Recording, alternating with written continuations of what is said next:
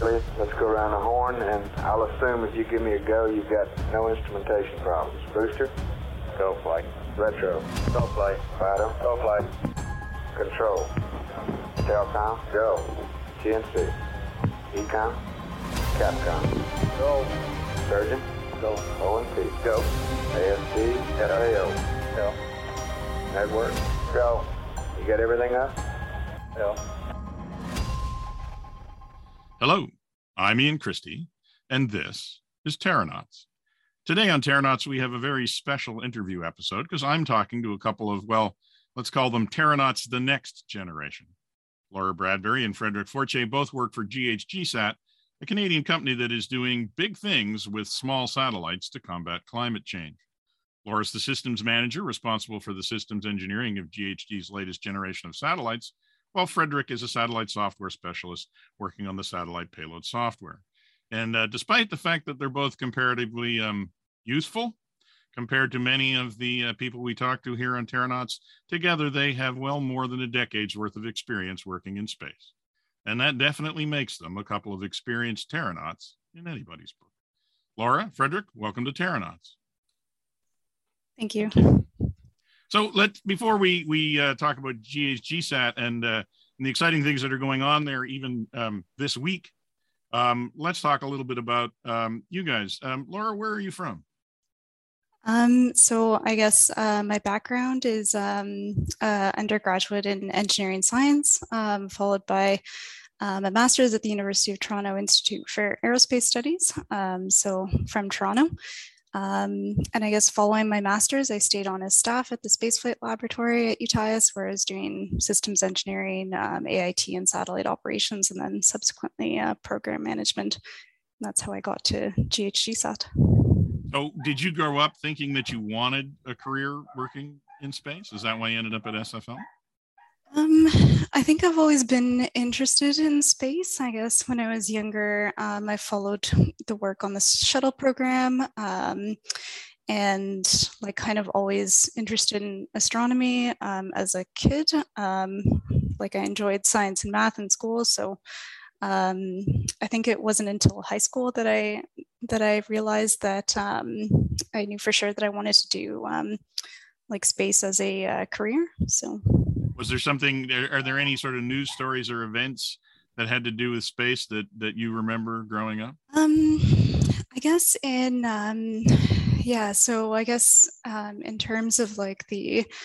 terms of the shuttle program, I guess particularly like the return to flight after the Columbia disaster, I remember that.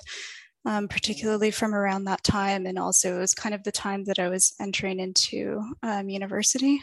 So that kind of particularly had an influence, but also like in terms of my high school experience, I also did like some kind of engineering enrichment programs at U of T. So I was able to take courses that were taught by like PhD students at UTIS on like designing a Mars rover, for instance. Right, and that was really fascinating to me. Oh, that's great. Yes, well, I remember shuttle return to flight as well, for sure. Frederick, what about you? Where did you grow up? So I'm from Montreal and grew up, and I'm still in Montreal. And I studied basically computer engineering at Polytechnique Montreal. And so I did that and got my master's and then joined GHGSat straight away. And was space something that you had thought about, something that you wanted to do growing up? Yes, I would say I don't think as much as, let's say, Laura. It's definitely been an interest, through childhood and growing up. It's space is fun and nice and right, but it was more the specific job at GHGSat that was appealing rather than I think I slowly geared myself towards wanting to work in space, or at least in aerospace, kind of more at university, working on different projects sort of related and making friends that had similar interests, and that kind of really geared me towards that. So, I mean, the other thing that's really important about the work that's being done at GHGSat, of course, is that it's related to climate change. Was that something, is that a topic that was something that was sort of important to you growing up? Yeah, well, I mean, of course, since, I'm probably young enough to be actually affected around the end of my life, seeing as things goes right now. And of course, if I get children and etc., they're certainly going to be affected. So it is, yes, a strong concern. And at the same time, working with GHSat, you really get that feeling regularly or kind of every day. And I have lots of colleagues that are there for similar reasons, really trying to see like to try to make it better or less terrible, let's say. Right. What about you, Laura? Was climate change something that was important to you growing up? Yeah, I mean, I think like it's in like recent years, like in the past like 10 years or so, it's definitely become like more at the forefront like of my concerns, like kind of seeing like these like severe like weather events and stuff, and like impacting the environment and like the people that are living in these regions. I think that like what we do as like individuals shouldn't have like negative impacts on the environment and kind of like the wildlife in it. So yeah, I think it's also sometimes hard to look at kind of the overall picture and think that you can make like any like sort of difference, I guess, as like one individual. But I think kind of like being responsible in your actions and stuff, like reducing waste. But you guys really do actually kind of get to make a difference, though. I mean, maybe we should just be a little clear. I don't know which one of you is the best to describe exactly what it is that GHGSat does. Maybe Frederick, since you're the one who's writing the software to do it. What is it that GHGSat is actually able to do with its satellites? So we specialize ourselves in basically targeting individual methane emitters. So kind of right at the site level or the compressor station, pipeline, etc. All of those installations or coal mines, things like that. So you're actually detecting the methane where it's being produced. Exactly. And also, waste management facilities and all of that. And then with that information, basically we take that, we estimate if there's, let's say, a methane leak or something, estimate the amount and try to contact, the relevant people around the world to actually fix it as much as possible. So that's the basis of what we do with our satellites at GHSat. So Laura, does that make a difference to you that every day, as you said, a lot of people talk about doing things, and I mean, we all have contributions we can make in terms of how much we consume, but not all of us get to make a contribution in terms of actually solving the problem every day. But that's kind of what you guys are doing. Is that important to you? Yeah, I find it really like rewarding to be able to make like such a positive impact. Like I think like the work that we're doing at GHGSat is helping to develop like a clear picture of emission sources and rates around the world, and we're detecting a lot of emissions and mitigating a lot of emissions as well. So, I mean, you guys have detected stuff that nobody even knew was happening, right? Like sizable, not just a little bit of methane either, right? Yeah. Like there are other public satellites that are like detecting methane, but like generally they're kind of more wide area regions, I guess. So GHGSat is able to pinpoint emissions to like certain facilities based on the detection threshold and spatial resolution. So right. So what are those thresholds? What level of sensitivity are you actually able to achieve? Either one of you can answer. Yeah, so in terms of the detection threshold, we can get down to around 100 kilograms per hour. And then in terms of our spatial resolution is about like 30 meters. So like a 30 meter square. So like you can find 4 barbecue tanks worth of methane in the size of something in my backyard. That's from how high up? We're around 500 kilometers, just over. From 500 kilometers. Wow. So that's an impressive level of precision to be able to achieve, and to be able to achieve it from orbit. Like, Laura, why do you think space is the best way to be solving this problem?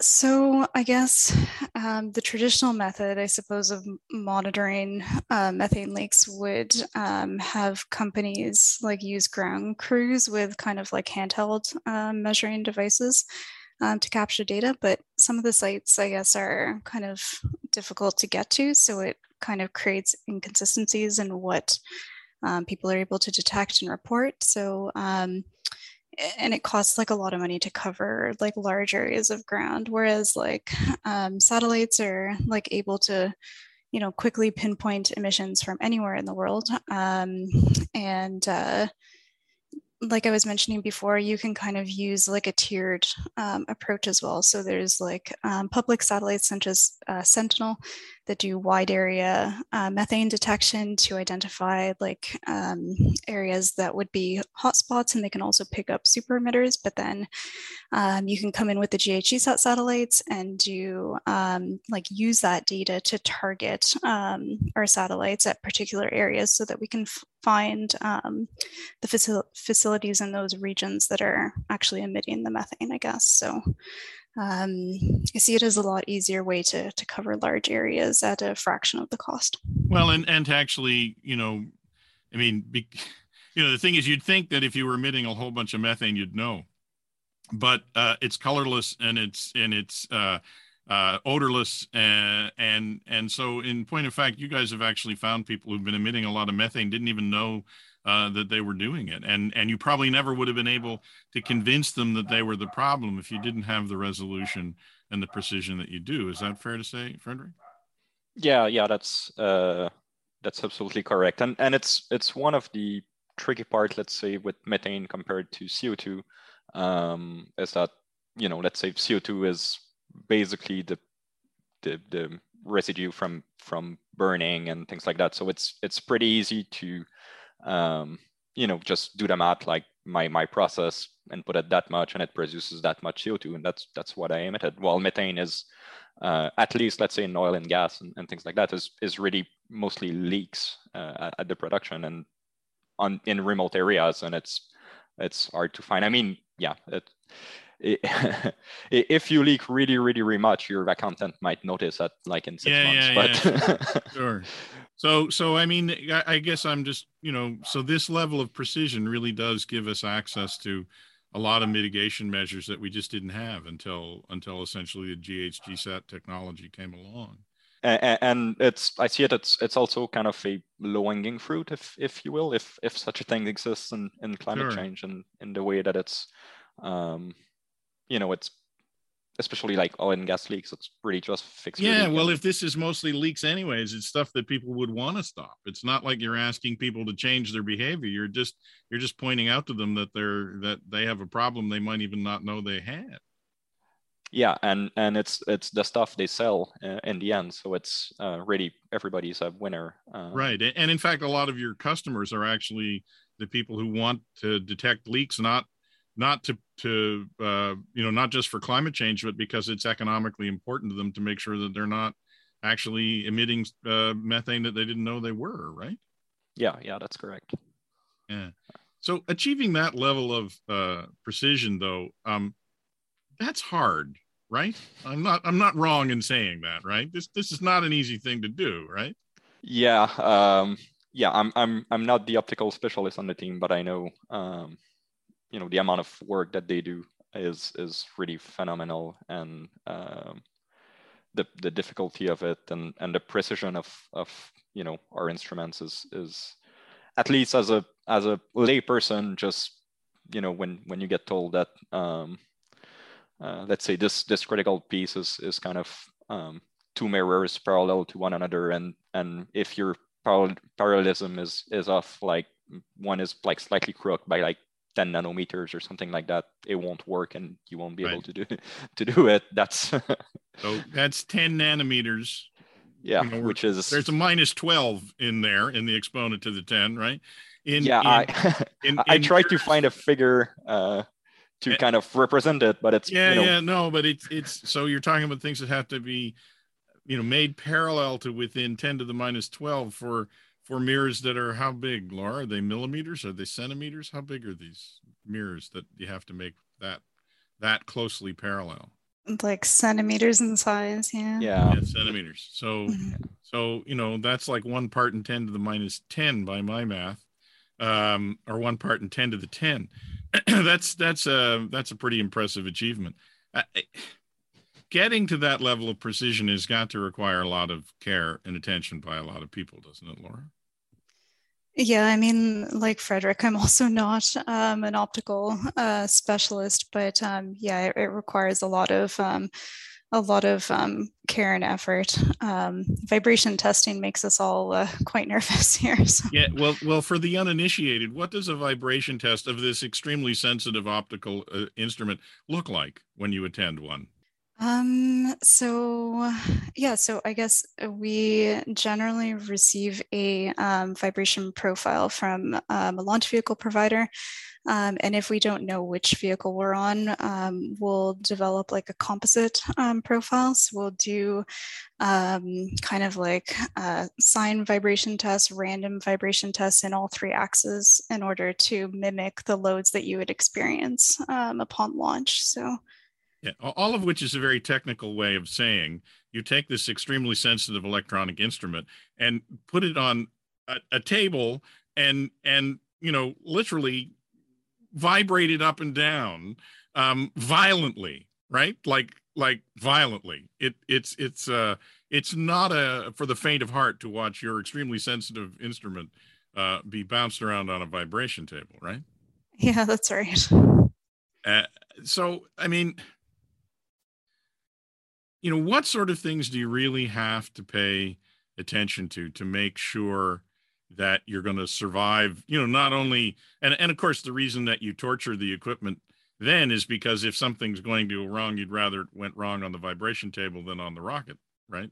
Like, have there ever been times when you realize that, the margin between passing those tests and not passing those tests rests on some really small attention to detail earlier on in the process?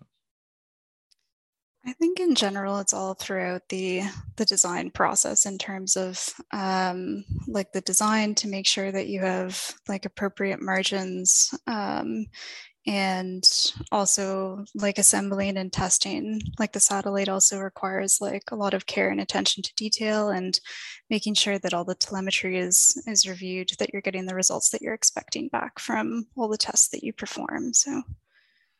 So what generation of satellite are you on currently? So C3 to C5, which we're launching in about 3 weeks, if right. Everything goes well, would be our 4th generation of satellites. Though they're pretty similar to our latest satellite, which we launched last year, right? HugeSat C2. So how many satellites do you have on orbit now? So we have 3 satellites in orbit now. One since 2016, which was kind of the demo satellite to show that the concept worked. Right. And then 2 were launched in the past year and a half, 2 years. Yeah. C1 and C2, which were, let's say, which gradually had all the lessons learned from that demo satellites. So what has improved as the generations of satellites have gone on? So the biggest improvement was going from our original demo satellite to the second one, C1, where we're really talking about an order of magnitude. So at least C1 is at least 10 times better, or has a 10 times lower emission threshold than GHG-SAT-D, because lessons learned. And I'm sure as you've entered as you hinted a few minutes ago, these instruments need to be really, really precise to see something in the order of, like you've said, four big barbecue tanks an hour. Yeah. Well, I mean, I think it's important to understand just how small a needle and how big a haystack you guys are finding, and why. I mean, there's a reason why we haven't been doing this for 60 years. I mean, we've been going to space for more than 60 years. We haven't been doing this stuff for nearly that long because we hadn't figured out how to do it well enough to make a difference, I think.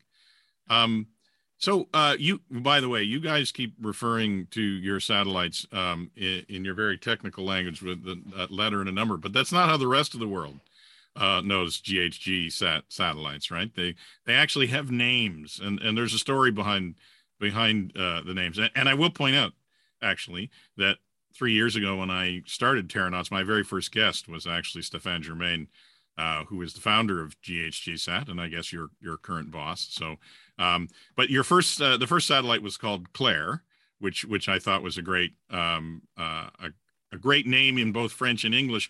But then after that, somebody want to explain to me how you ended up naming, how we ended up naming the rest of the GHG satellites, Laura? How did they get their names now?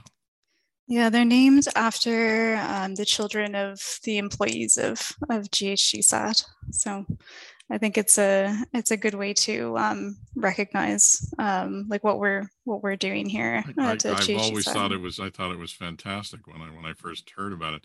So who is up there now? We have Claire, and then after that we have Iris. Iris. Well, that's a great name for an optical satellite. And then Hugo. Then Hugo. Okay, we got away from the optical theme. Now, okay, so skill testing question. You're launching 3 satellites in the next 2 weeks. What are their names? Aha. They are Luca, Penny, and Diaco.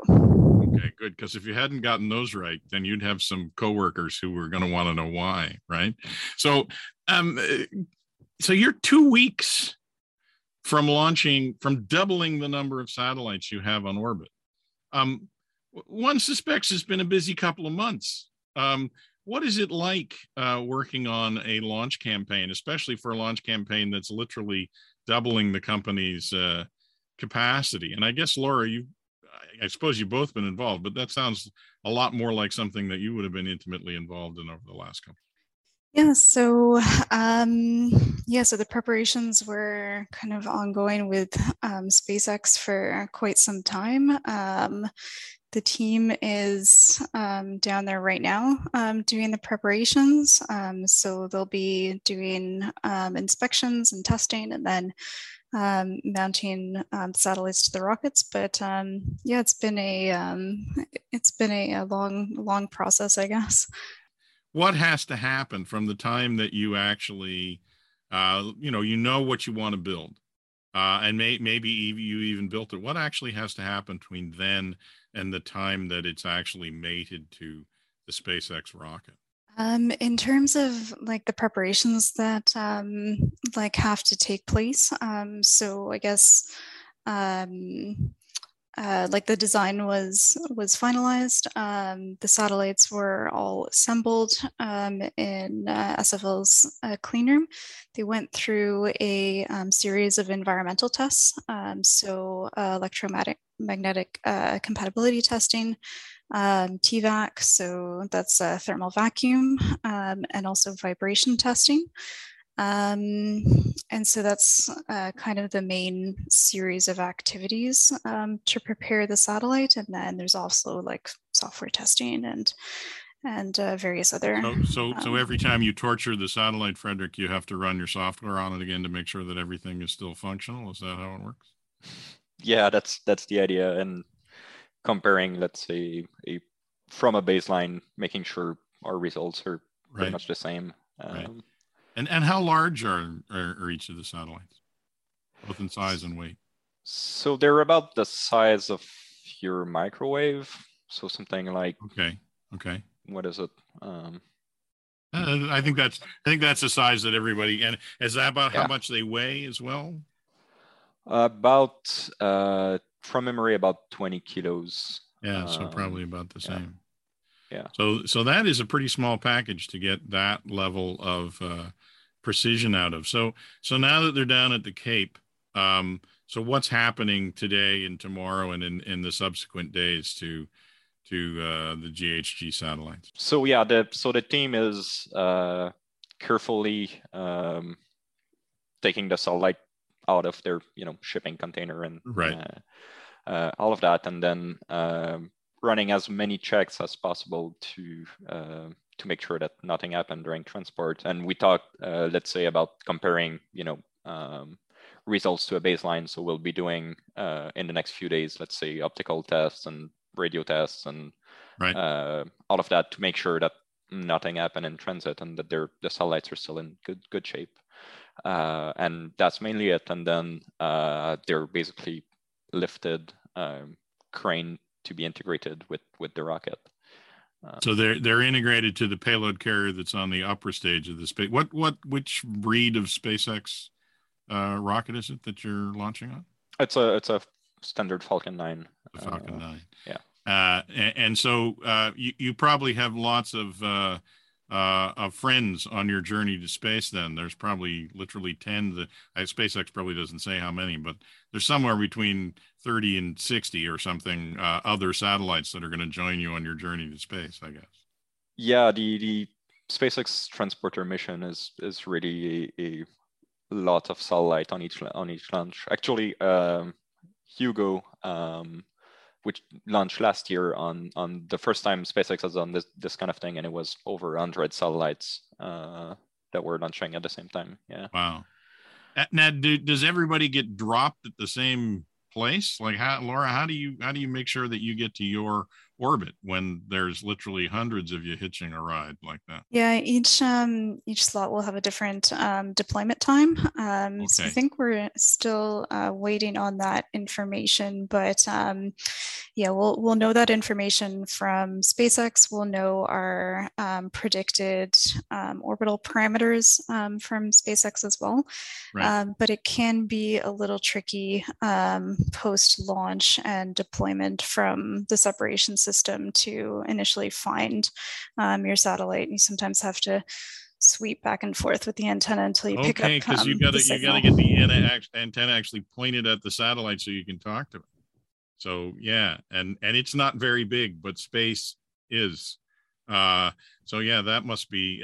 Does that make for some exciting times just after deployment? Sometimes, but generally we have a good enough idea of where it is in the orbit to be able to find it on the first pass. Right. Well, that's good. So when is launch? It is May 25th. May 25th.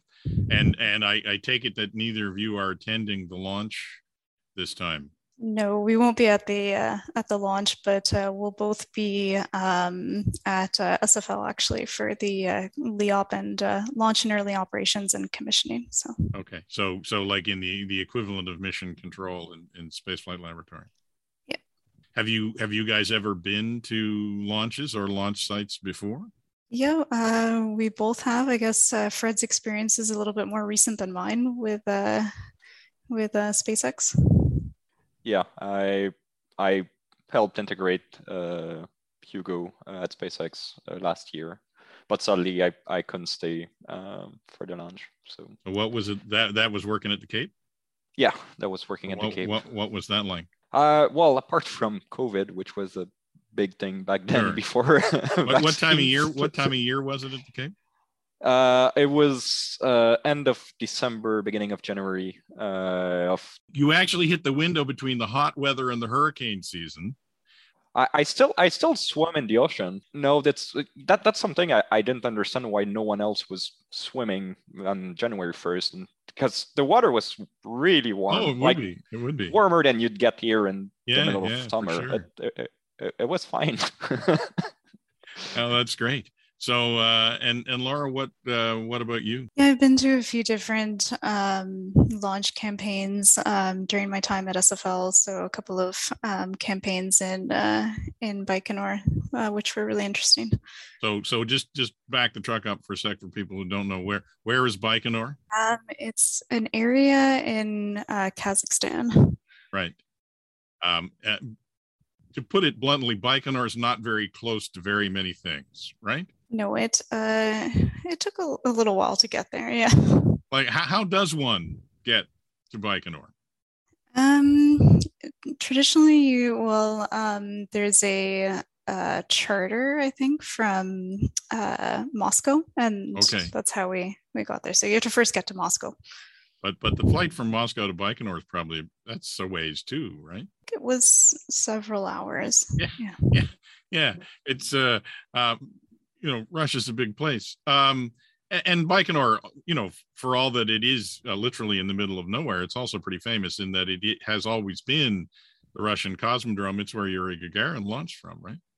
Yeah, it is quite historically significant. I guess it's kind of like the birthplace of space, I guess, with both Sputnik and Yuri Gagarin launching from that site. So. Okay. So what's it like did like attend the launch? No, just on the launch campaign, like Fred as well. We leave before the actual launch because we're generally involved in commissioning and so you have to get back. Well, you know what? The same thing happened to me. I got invited to about 5 times as many shuttle launches as I ever went to because most of the time I had to work in mission control right after launch, so I couldn't go to the launch. What's it like at Baikonur? Do you get a real sense of the history of spaceflight when you're there? Yeah, it's really interesting. It's a reasonably sized town. I guess there's a museum on site. There's various statues around the town. There's a cosmonaut hotel, which has a walkway with all the trees that the astronauts and cosmonauts have planted. So it's a pretty unique place, I guess. Yeah, and it's very dry though. It's literally in the middle of a desert, right? Yeah, it's very desert-like in that area.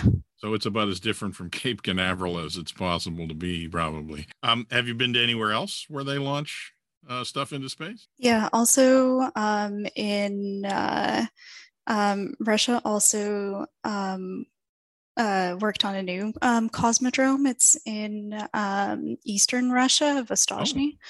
That was the last launch campaign I was on, and also one in India as well.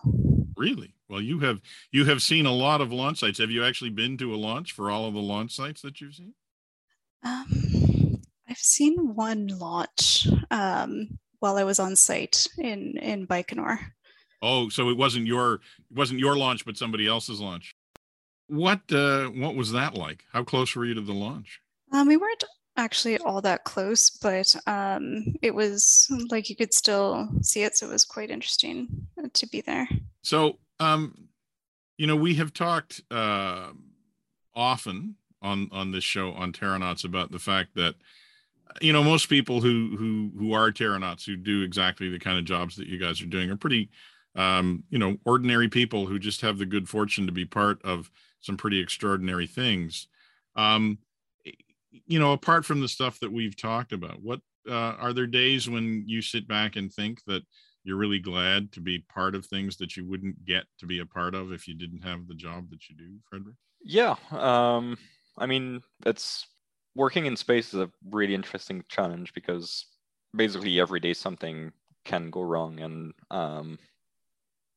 figuring it out and fixing it while the thing is hurtling away at 7 kilometers per second, yes, 500 kilometers over the Earth is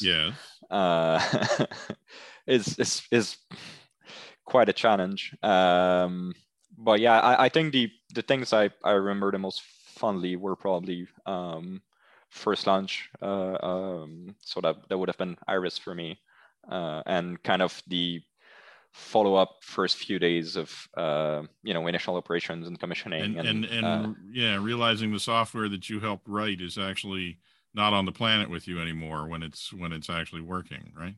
Oh yeah, especially I think in our initial instrument checkout, one of the things is verifying that our onboard GPS is functioning properly, right? And just seeing the numbers and like the altitude and the speed there. yeah was which are quite different than the ones you get in your car every day. Yeah. What about you, Laura? What are some things that you've done that you're pretty sure you wouldn't have gotten to do if you weren't in this business? Yeah, like having the opportunity to have something that you worked on be launched into space, I think is pretty exciting, and also being able to operate like the satellites that you worked on, right, in space as well. I think it's pretty rewarding. Yeah. So, if there are people out there who are listening to this, people a bit younger than you, who are thinking that they would like to have a career like you working in the space business, is there any advice that you would give them? Yeah, I guess in terms of advice, I mean, like, I guess, like, don't be shy to reach out to people for like in the field for advice or guidance. Like, I guess if you're in like university, it could be a professor or like an alumnus, or if you're working, it could be like a more senior colleague, because people are generally more than happy to like help out and to help you like succeed in your goals. Right. And Frederick, what would you say? Yeah, defensively not being afraid of reaching out, that's for sure. And also, at least from a personal experience, I think, especially at university, there are plenty of student groups that will do kind of things like engineering competitions and things like that. And that is a very good way, in my opinion, to learn and kind of a bit see confirm what your interests are, and get a bit more practical experience that can lead you to your goals. And is it something that you would recommend to people as you sit here waiting in the next 2 weeks to see another piece of your handiwork launched into space? Is that something that you think more people should be interested in doing? Yeah, I mean, of course, it's spending your free time working on XYZ project instead of, going out or relaxing might be difficult in a university setting. So to each his own. I know it helped me quite a bit. So I would recommend it. And also kind of, it's a bit like having a hobby, but where, 20, 30, 50 people share the same hobby and you can work together and achieve something. That was a pretty good experience. Would you agree with that, Laura? Yeah, I think so as well. Like in university, I was involved in kind of doing a like space design competition for high school students, and I think that really like helped them, because it gave them like exposure to more knowledgeable like people, and allowed them to get that experience like early on in their education. So, well, you are both very understated about what you and what GHGSat have achieved, but I still think it's very impressive. It's part of the reason why Stefan was one of my first guests. I think the achievement of the company has been impressive, and I think that what you guys do for a living is also very impressive. And I'm glad that you took the time to come and talk to us today on Terranauts. Thank you. Thank you. It was great talking to you. That's all for today. Thanks for listening, and we'll talk to you again soon. Come on, let's keep the chatter down.